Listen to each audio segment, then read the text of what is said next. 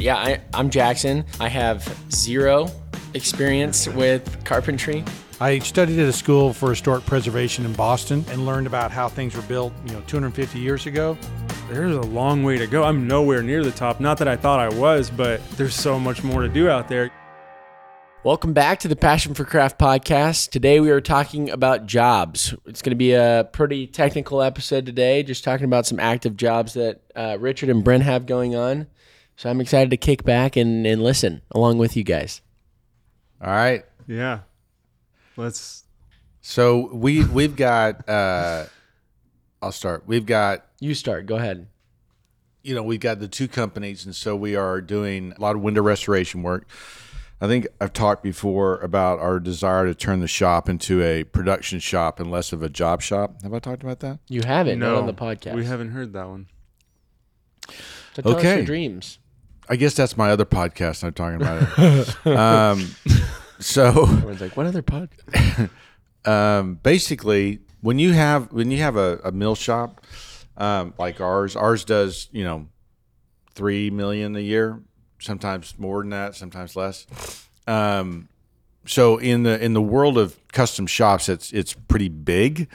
In the world of just production shops, it's teeny. I mean, it's not even a blip on the map. Yeah.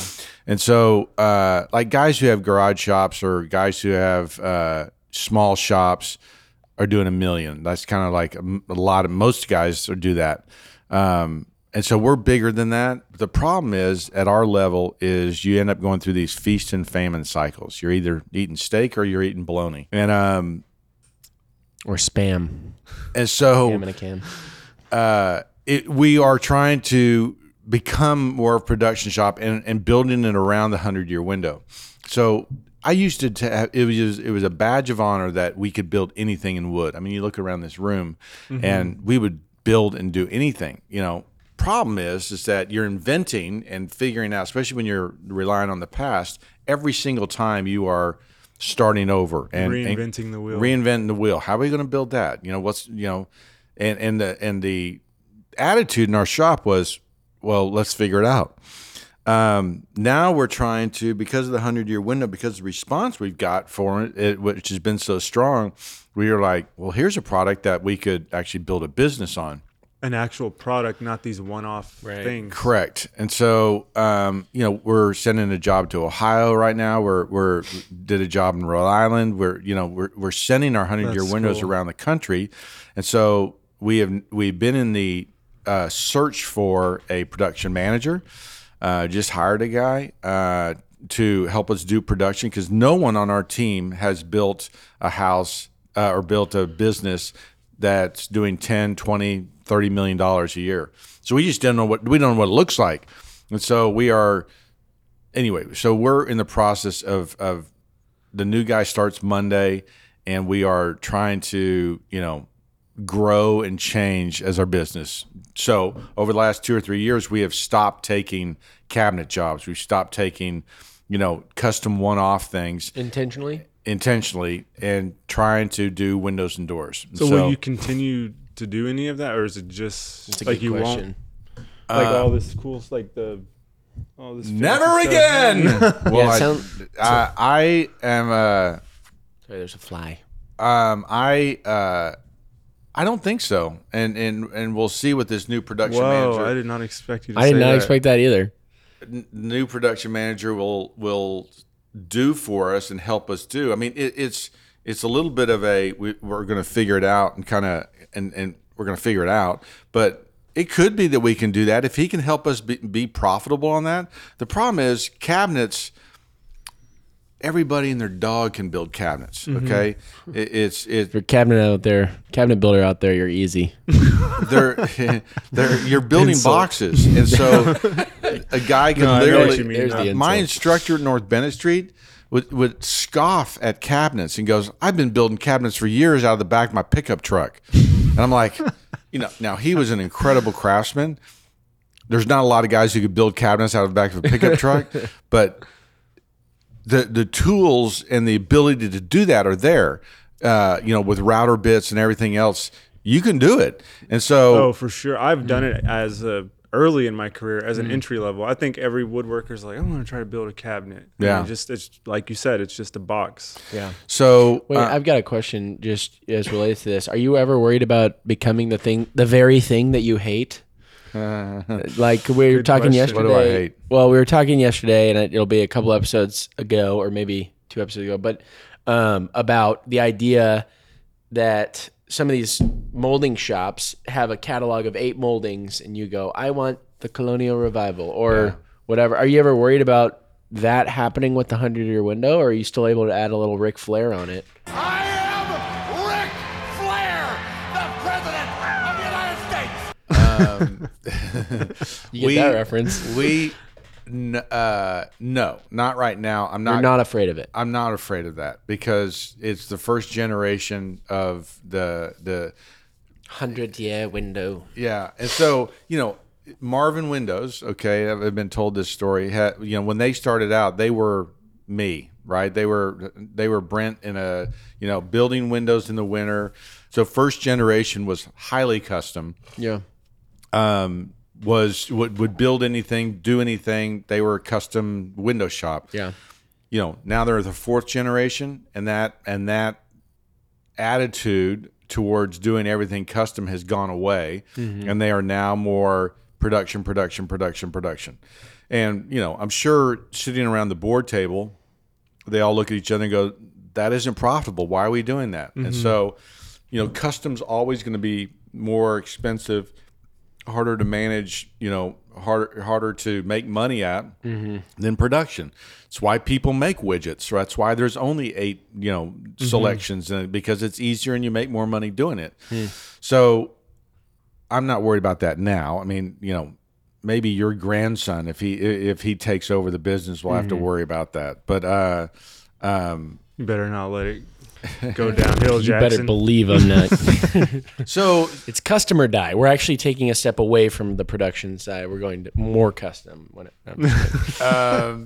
so in any case, that's where we are as a company on the mill side, trying to figure that out. And on the build side, I let go my director of operations, and I've been trying to find a replacement for that person. And R.I.P.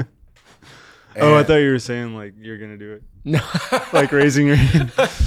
no, and so we are. I don't have enough experience. We've got 4 or 5 really big jobs that we're doing right now that are really fun. If you follow my YouTube channel, the most of them are up there. We're doing Thistle Hill. We're doing which is the historic house here in Fort Worth, and really exciting, really great projects that we're pumped about. That one's close. That's cool. Yeah. So now that you're trying to move more into production windows, are you going to offer different types of divided lights? Like you will, okay. So you'll does offer that like mean? like what we were talking about in the Oh, yeah. So we were talking about that in the Hollywood episode, divided lights being the panels in the window, right? basic, yeah, the glass panels, panes. Panes. It's not panels. The Shoot. Idiot. yeah, I mean, so if you look at the historic precedent, there's a lot of going from the Georgian to the Federal, the Greek Revival, the Colonial, the Victorian arts and crafts. It's always changing, and so we will continue, I think, to provide those that kind of customization. So you will provide the thickness of the sill, Okay. the size of the sash obviously will change, and so from a milling standpoint or from like a production standpoint of that. Does that change the amount of machines that you need to have? well, or- what you'll do is, let's say we decided to have some different profiles. Yeah. It would be an upcharge, right? Okay. It would be a customization charge, but it'd be minimal, Yeah. right? Because really, instead of the stiles and rails being cut with a standard OG profile, they'll be beveled sharply for a Gothic or a Greek Revival. And so, And wouldn't you kind of want people to customize their windows? well, I would, right? But, it depends. I don't think for our price point, what we should talk about is your Pella window offer thing. Yeah. And I had some interesting insight into All right, we'll that. put a tab in that. I got it up here. So- What are you saying for your price point? Well, for our, it's like our window is a $3,500 to $4,000 window. Okay. The production companies will make a window for $1,800 to $2,500 a window and more, right? And we'll talk about Richard's thing. So our window is fairly expensive, but you're getting weights and pulleys. You're getting brass hardware. You're getting putty glazing. You're getting true historical thicknesses of the parts and pieces as opposed to kind of a cheap down version that comes with a production window. You're getting quality wood. So it's not just more expensive because, we're a small shop and it just costs more. We're actually putting more value into it. And so from the business side of it, we're hoping that this new production manager can come in and make us more efficient, help us with processes and things like that so that, our costs could actually go down. Yeah. At the same time, so my point is that no one's going to be the person who's kicking tires and wants a cheap product isn't really our buyer. Yeah. And so we don't really have to worry about some guy shopping. I'm going to call Joe's shop. He's told me I could have the exact same thing for 20% less. Well, then go In with your Joe. mind, you're like, great, enjoy. Exactly, because we know that Joe doesn't exist, right? There is no Joe, and so that's the benefit and the opportunity for us. But we are. What was the question I was asking? Well, I had a question while you were talking through all that. Are you going to only use sapele, or will you offer other woods? See, I think one of the things that's exciting about the 100-year window and just kind of our deal is that sapele is the first wood that we're using. I would say that maybe it's part of first generation of the 100-year window, because we can get it FSC certified. I mean, it's forest. It's a certified sustainable discernment certificate, maybe. FSDC. It's a certified sustainable forest product. In other words, it's not clearing the jungles of the Amazon. It's actually certified that the processes that they're taking the trees out of the forest are sustainable, so that they're not clear cutting everything. They're actually harvesting trees very carefully, so for the longevity of the forest. And so it's a little bit more expensive because you're actually tracking the wood from the forest right to our shop. But sapele is a fairly especially at our volume, available wood, right, that we can use on our windows. It lasts a long time. It solves so many of the things. The wood is the key factor in the 100-year window, helping it last 100 years. But it's a great question because we are already looking at other options: Kiboni, Akoya, Thermowood, other technologies and things that are coming along with wood. Mahogany? No. Ash? No. You? I noticed on your Cherry? website for the 100-year window, you said you make them in oak too. Well, there's Forest Product Labs that's come out with the best woods, and so if you look at that, white oak is they have them in 3 categories: resistant, slightly resistant, and non-resistant. Mm-hmm. And most pines, poplar, maple are non-resistant. They're terrible woods. They don't last very long. For and exterior. in the resistant category, white oak, I think black walnut, I think cherry's in there, but old growth mahogany, old growth teak, old growth woods, and so there is a list of woods that are good, better woods, better than everything else. And So old white growth, oak's part of that. Old growth is I literally was surprised to see that. like it grew. It's not being farmed somewhere. Like it's not being Correct. grown to be. It's a virgin forest kind of thing, or it's salvaged from buildings.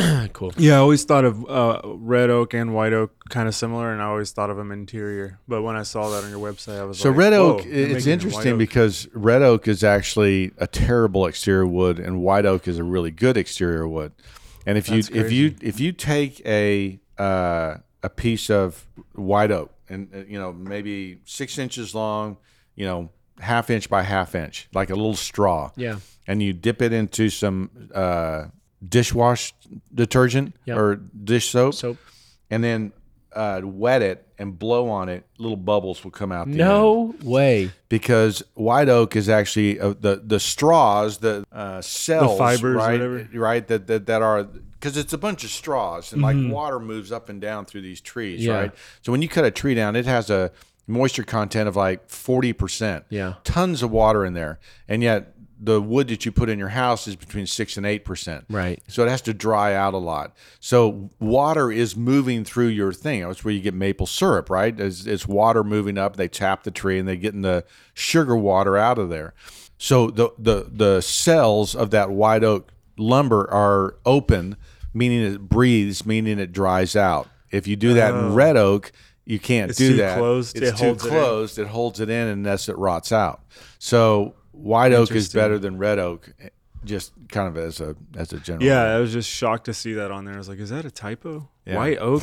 He's making these windows in white oak? But That's a really good. that makes sense. They're really last good 100 exterior years. wood. Yeah. Okay, cool. Okay, so you were talking about the customizations that you're going to be able to do with the windows. Will you continue with that strain of thought?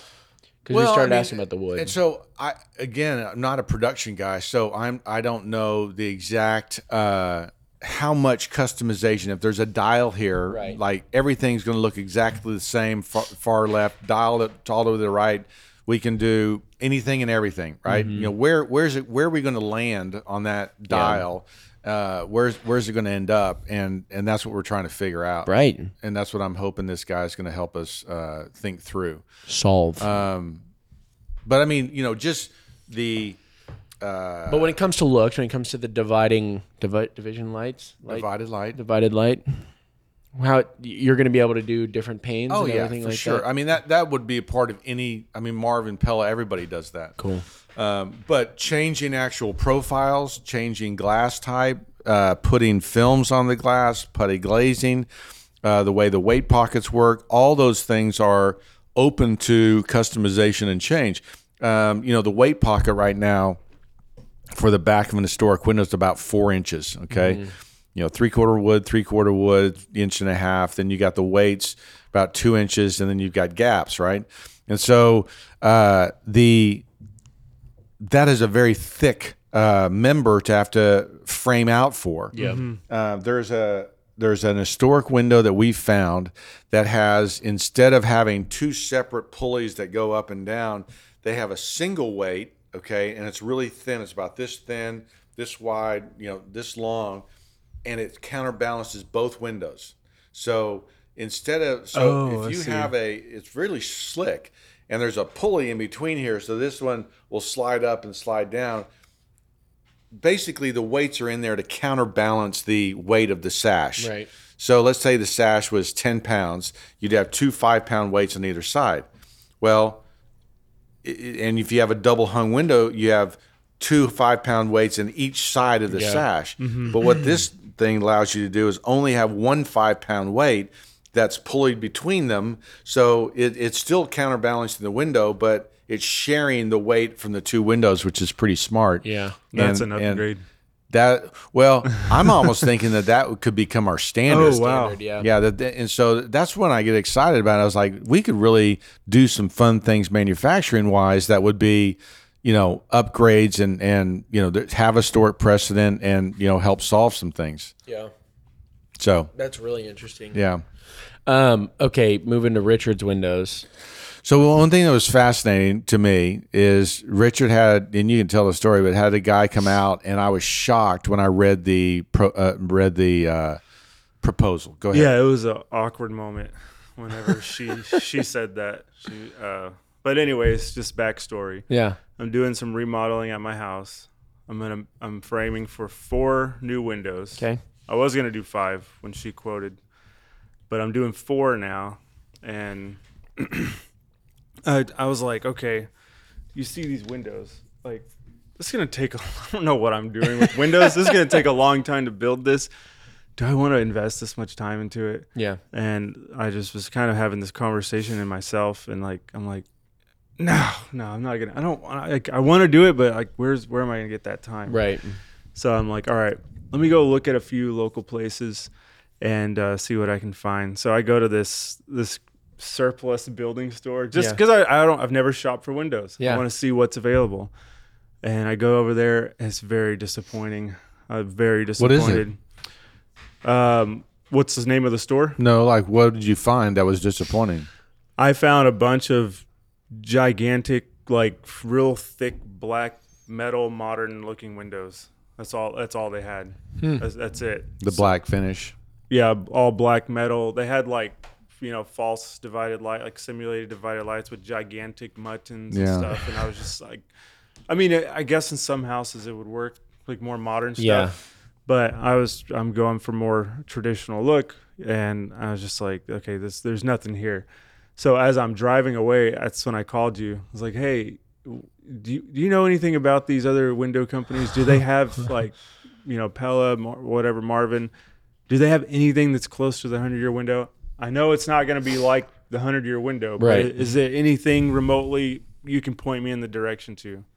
Because I was like, I have to confess my sins. I'm probably going to buy. So I told him I'm probably going to buy some production window. And he goes, no, there's nothing close. So I mean, he just said no. There's nothing. I'm like, all right, that's encouraging. So I go home. Let's have a conversation with the wife. I'm like, look, let's have these people out. So they come out. We're looking at the stuff. I'm like, okay, this one looks more traditional. She tells me, we measure, do all that, and she goes, all right. So I got 5 windows I'm quoting and one door, just a 6'8" door. Right.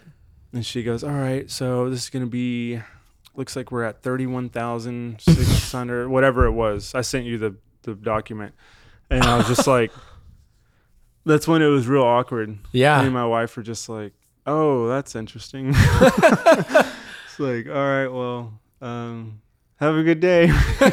So I kind of just like, I mean, I got a lot to think about. Yeah. Now so I got to think about building windows. If you do the math, right? And I was shocked that the number was that high. Well, what shocked me the most was the 6'8" door was $10,000. Good gravy. Just a typical door in any house. I'm like, who's buying this stuff? Right. I mean, I know I'm not the wealthiest guy, and but I feel like even if you had the wealth, like, hold on, this is a 6'8" you would just go door. buy a custom door at that point, right? Like, yes, like I could build you a door. I'd build you a door. Yeah. Give me a year or two. So I'll build you a door. Our typical exterior door, is $6,000 to $10,000. Now, and that's a 6'8" door. Yeah. Now that wouldn't include hardware. Wouldn't include finish. Would not include. That's surprising to me. Would not include. So our door would be more expensive than that, but our door would last longer. Would work better. Would look better. And so it's. That's a lot of money. It makes me feel a lot more confident about what they're bringing to the market. My gosh. And you should feel comfortable, because let me tell you what the details of it. It was finger joint pine. Yeah. That is crazy. Clad with aluminum on the outside. Well, that is crazy. But I looked at those things, and the windows said poplar. The windows said poplar on my paper. Well, yeah. I didn't even read that because she told me they're finger joint pine. I didn't even need the quote. I just got it to give to you. After I heard the price, I kind of was like, I don't even need. So if it's $31,000 for 5 windows and a door, let's take out the door. That was $10,000. So $21,000 for 5 windows, which is $4,000 a window, right? Which is right what you just said you're at about. Yeah. But that included install. Yeah. Didn't it? Yes. Surely. Yeah, it did include it. Yeah, and what I wanted to do was, I said, can I install these? Like, what would that do to the price? And she put it in her computer, and it said, oh yeah, that'll take $1,000 off. I'm like, just install it then, Yeah. So what? Like $1,000. Yeah, you got it. So I was talking to a guy on the phone the other day, and he had a bunch of industry experience, and when I told him that story, because we were talking about our window, and he said that sounded like a price for something that they didn't want to do. And so, did you ever get the feeling from her that was a screw you price, we don't want to do this job, but if we're going to do it, we're also going to make a ton of money from it? Or do you think it would say, No, I don't think so. I could be wrong though, because I don't know. You're kind of feel hard to work with. Yeah. Well, I am, because I had everything tore apart, and I was like, tell me what I need to frame to for the windows. So maybe she kind of picked that up, but I feel like that Pella is so big. That's who came, by the way. I don't know if I should say it. Shout out. You can bleep it out. No, I'm just kidding. Our friends Pella. I feel like they're too big. I don't think she even cares, because once she prices it, she wants to sell it, And she's gone. and then she never. The installers come, so Right. I don't think that's true, because she works off commission. Yeah. So I don't, and I didn't, maybe I am hard to work with. I don't know. I didn't. Don't get I'm self-conscious. easygoing. You're easy to work with. So yeah, I don't agree with that. Maybe. Who knows? That's so weird. So, hearing that, I sit there and go, The new price of the 100-year windows actually. exactly. That's exactly what I'm doing. I'm like, if we're at their price point right now, what in the world? Well, why? Well, also, if y'all are at their price point right now and you're profitable, why are y'all not topping the industry? Or why aren't y'all It's able all to talk marketing and For sure, for infrastructure. sure. and knowing things? We are like, not. Not we everyone knows. have gotten an incredible response from our window, but our sales and marketing plan is YouTube and Instagram right now. Yeah. Because why? I don't know. You tell me. Production can't keep up. Production can't. I don't have. You don't. yeah. You don't I want to don't- dedicate a marketing team I to don't- this because I can't. You can't. I keep can't. up, yeah. I can't Yeah. provide it if we sold it. Yeah. And so it's just like, so Alice, our sales manager, is selling this stuff, and we're almost like, Stop. Stop. Stop. Don't sell anymore. Don't sell anymore. The shops, throwing the white flag up. Stop selling. Yeah, she's like, your windows are going to be ready in 2030, August. No. Yeah, exactly. August of 2030. Yeah. August 15th will be there. 2030. Give me the exact date. 3 years. And so, but it speaks to me of the opportunity for us as a company, like what we could become. And so, we continue to get pushback from people about the single pane glass. You've read my mind. I was about to ask you. What do The you biggest mean, a single- pushback that you get. one single pane glass, and then That the glass is a single pane as opposed to being insulated. So you're big. Oh, so yeah, so I you would remember. solve that with Pilkington Spacia, right? No, we don't. Here's the problem. There's so much misinformation in the market right now about Windows and everything else that got a YouTube video on this. People think that they have to have insulated glass in their house. Like, you have to have it. You don't have to have it, and especially if you're in the country's broken up into these climate zones: 1, 2, 3, 4, I think 5. We're in the South. I don't really know what's going on up north, what they're dealing with, but 1 is like all the coast is a tropical. 2 creeps up into, like, Dallas-Fort Worth is right on the edge of 2 and 3, and so just think about this swath that goes down to California, across Arizona, Mexico, Texas, all along the Gulf Coast, over into Florida, just the up south into Georgia. strip of the U.S. Is that 2-3 zone. Our median temperature is 68 degrees. We don't need insulated glass. Insulated glass is a product to keep your house from losing Prevent heat. heat loss. Prevent heat loss. We don't have a heat loss problem. We have a heat gain problem. So really, the challenge that we have in southern windows is reflecting the UV heat and UV and heat. So insulated glass is silly to think about in the South. I mean, we turn it. It's winter for 6 weeks. It's just. You don't have that problem. And so What do you say to people who are like, but also the cold needs to be insulated against as well. It needs to be able to keep heat out. What do you say to those people who we need to keep heat out? well, that's the heat gain that they're talking about. I agree. That's what you're trying to keep out. But I would say, like, right, because you're saying insulated glass does help to a certain extent with colder temperatures, keeping the heat inside the house and not letting it get out the house. Doesn't it work the opposite way as well? Doesn't it work with heat gain? Well, it depends on tree coverage, overhang coverage, how much direct light's getting in there. Yeah.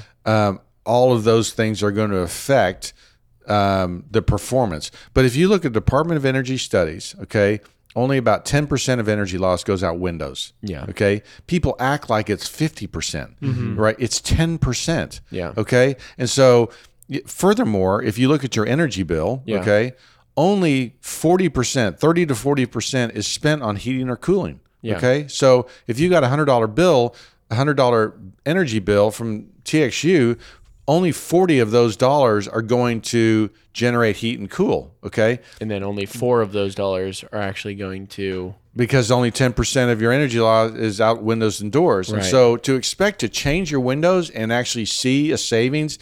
That's with that. Those studies are done with the majority of the the majority of the world actually having older windows. It's a U.S. study, right? And so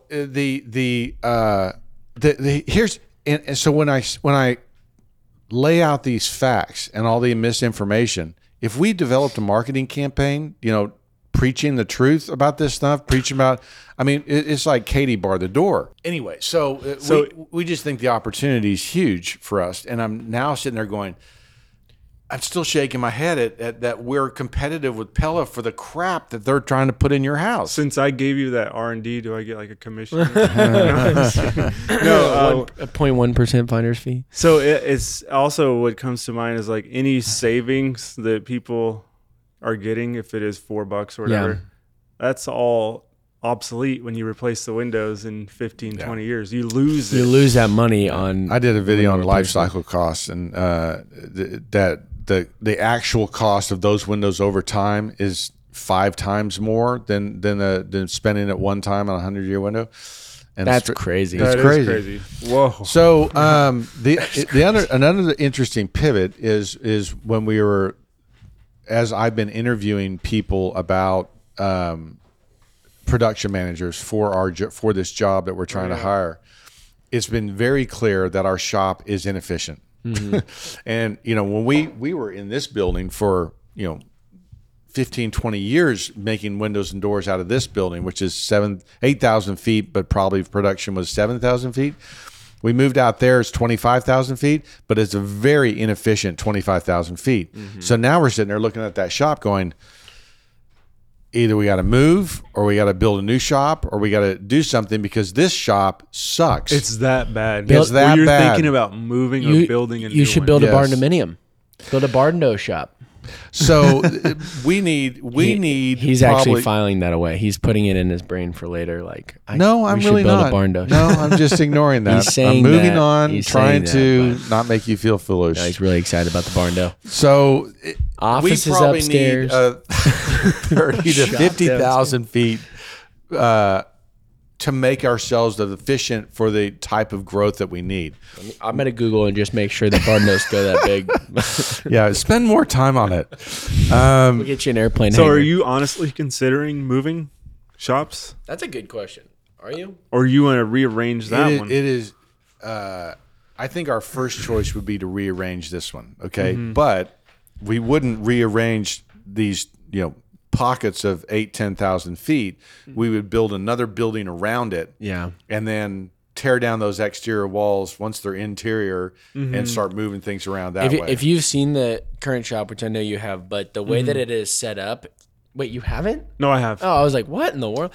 Where have you been? No, He won't let me out there. for you for you viewers out there, if you haven't seen this shop, it is essentially there's like a building over here that was like once a barn, and then a building over here that was once like a main house or horse stable or something, and so they've got a connecting line in between the two, and then there's a back lot. And so it's kind of like it is that big. it's on 2 but it's acres, hard to- but the guy, there's a house up front on the street, Yeah. and it's in a residential neighborhood, right, of 2 acre lots, right.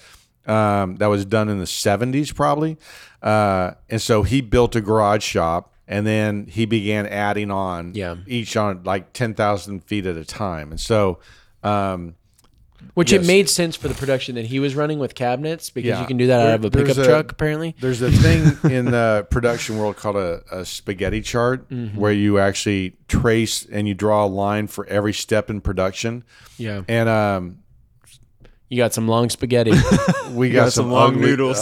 No, unfortunately, we got a bunch of short noodles, but a whole plate of ugly short noodles, and then these spread out things. And so, yes, there's a few long things, but it's just like, okay, there's one step. Oh, there's another step going over here. There's the third step. There's fifth. You start chasing this thing around, and it's not going up a line, going out the door. Yeah. It is.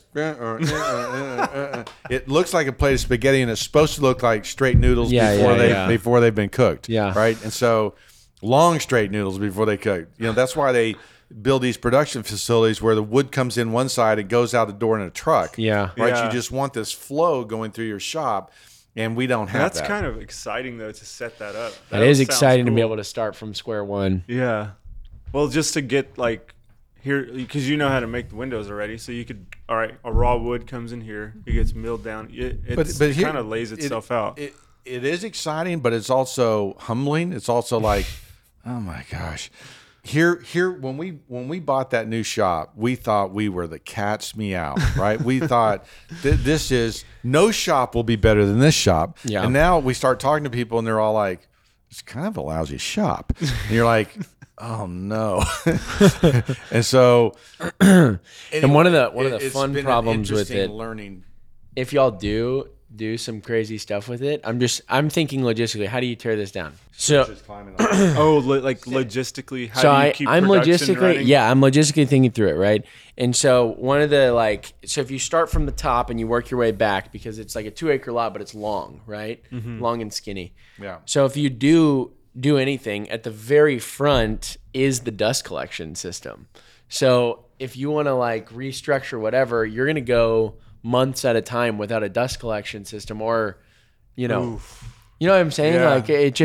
It's a gonna be a hard little- project to do. Or you're building a roof that's, how high is that? 30 Well, feet high? and then the money you're spending, In the meantime. yeah. And so, we haven't dug into the finances of it. Maybe we'll spend another podcast on that. But we haven't dug into what the costs are. But I'm suspecting the steps would be this: that we would, begin to hit production levels and build production lines that are efficient and effective, and we're making money, right? Yeah. Then you would start planning. Okay, so we're now building $3 million in windows effectively. If we made that upgrade, if we changed this from a 25,000 to a 50,000 square foot shop, which we could do on that property, how much is that going to cost? Mm-hmm. Okay, so let's say it's $2 million. Yeah. Then you start going ROI, return on investment. When could we pay that off? Yeah. And I think the rule of thumb is that if you can't pay it off within 5 years, you probably shouldn't do it. And so then you're like, well, gosh, what production levels do we have to hit in order to be doing 20 million, right? Yeah. And so That's when you need to bring the marketing. and what does that look like? Yeah. Well, the marketing arm is already ramping up. I mean, they're planning on 2024 being the year that they go to market with this plan. So anyway, it'll be the next 6 months are going to be really interesting, right? Getting us through 2023. Are we going to gain some efficiencies? Are we going to get some momentum here of what's going on? And it's hard. I gotta say, I'm kind of sad y'all aren't gonna do the cool one-off stuff anymore. I feel like couldn't you somewhere in there have a little shop? Here's I'm sad about the same thing. Because I sit there and go, if we stopped doing that, who would do that for us and the homes jobs that we've got going right now? Who's going to be that custom mill shop provider? That who's going to pick up the slack? Mm-hmm.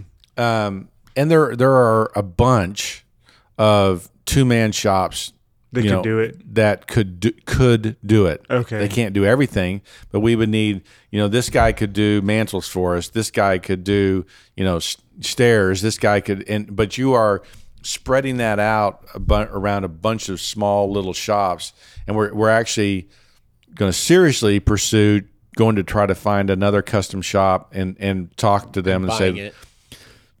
I don't think we'd buy it. I think we would just develop a partnership with them that says, look, we're going to provide you this kind of work going forward.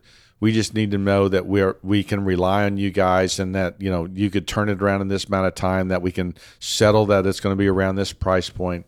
And so we are I hear what you're saying as far as kind of sad, but at the same time, I see what you're saying too. The way I look at it too is we've got to continue to provide that level of quality and craftsmanship here in Texas, but I just can't be the one that does it. Mm-hmm. And so I just need to either, bring up people that are wanting to grow. There's guys who have used to work for us that wanted to do more custom stuff that went out on their own. Mm-hmm. We send them a lot of work.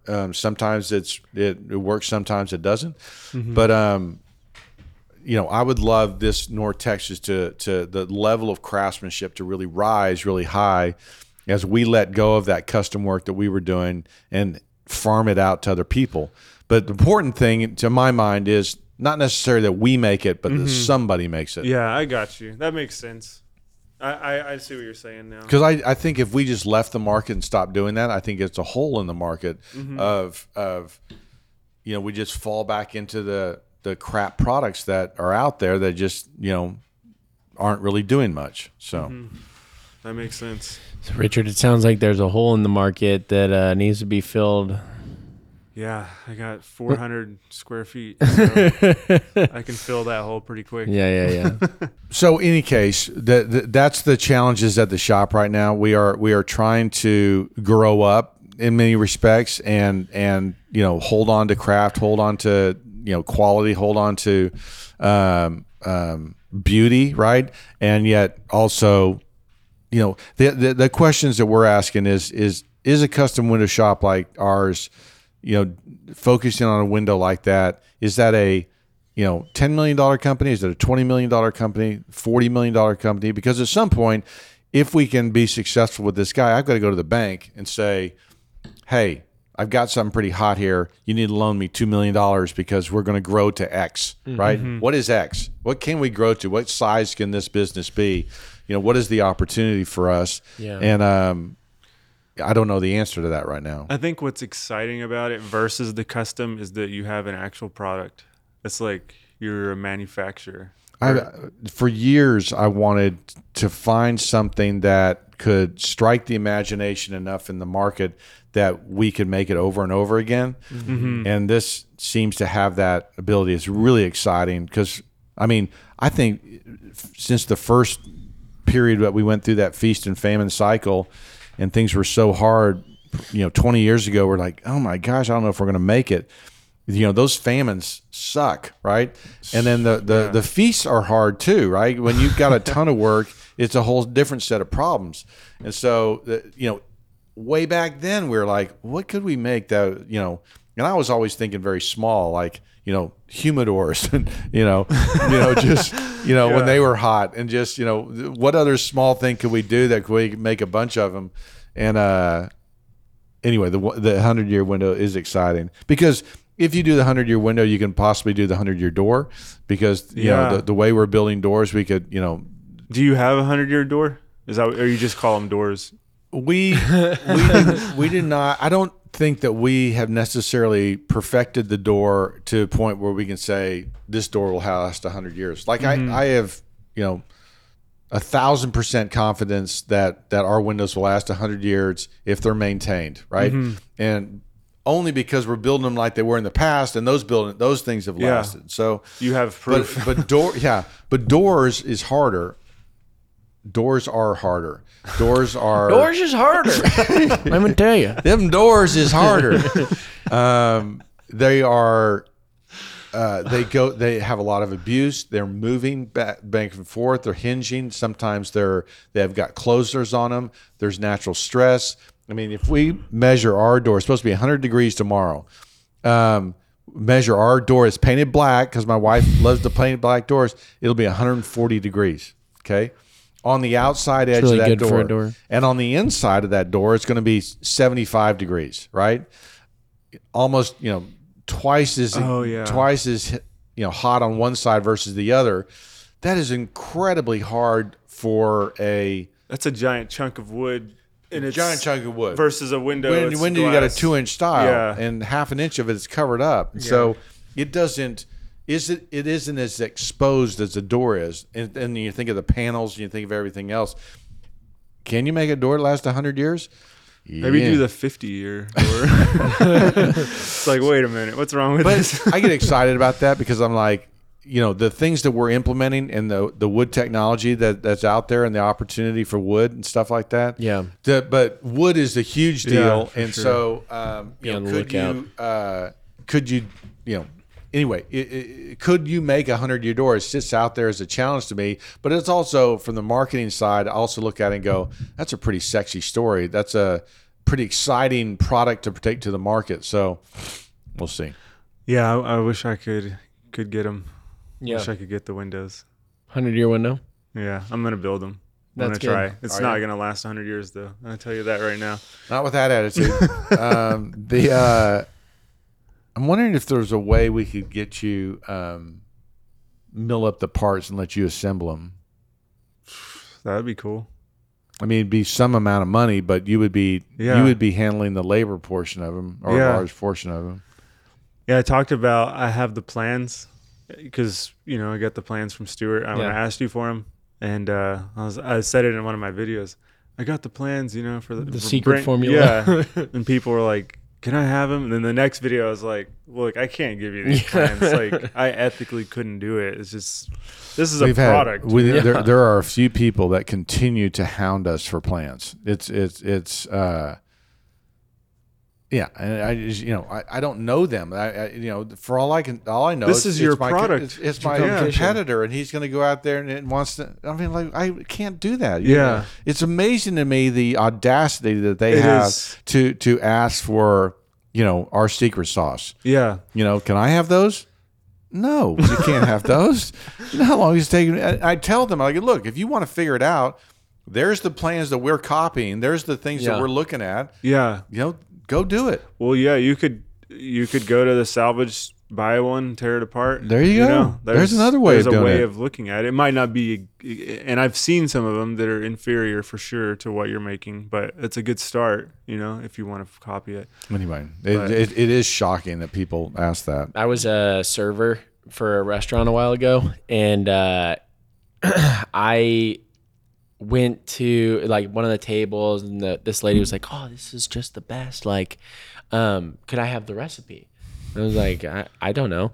Just to serve, I'm kind of the middleman. And so I walked back into the kitchen. And if you've ever worked at a restaurant, it's like all happy and front facing when you're with the tables. And then you go into the kitchen and it's like a war zone. And so that's true. I go talk to this sweet lady. She's like, "I would love the recipe to this." And I was like, she's like, "Can you ask your chef?" I'm like, "Yeah, sure." Walk back to the chef. "Hey, this lady loved her meal. Just wanted to tell you. And she's wondering if she could have the recipe." The amount of expletives that came out of his mouth. "No, what do you think I've been doing back here?" It was crazy, but it's the same idea. There are some chefs that give out their recipes. Well, they do cookbooks, celebrity cookbooks, but no, it's crazy. But I mean, similar. It's a gluten-free restaurant, and they're making gluten-free fried chicken. So it's kind of impressive, but he was so offended that she would even ask for his recipe just because he's like, "This is my work. This is my." So it's kind of the same idea. I mean, like Soup Nazi. Soup Nazi, yeah. You watch Seinfeld? Y'all showed it to me. I didn't see it, but y'all showed me on the screen. Oh, you've got to watch window for Seinfeld. Yeah, yeah. No plans for you. No plans for you. Well, you could how they're making gluten free. You could put a stamp on your window packaging. Your windows finger are joint gluten-free. free. That'd be cool. But they're also gluten free. Your windows. Yes, they are. And they're organic, Organic, but vegan. for sure. Vegan, but don't eat them. Low fat. low fat. Yeah. Yeah. High in something that wood has High in fiber. quality. High in fiber. Yeah, high fiber. All right, guys. Well, thank you for watching this episode of Passion for Craft. Hopefully, it's a fun one for you. If you're out there working jobs. Just getting a little shop talk behind the scenes from the two of them. So have a great rest of your day.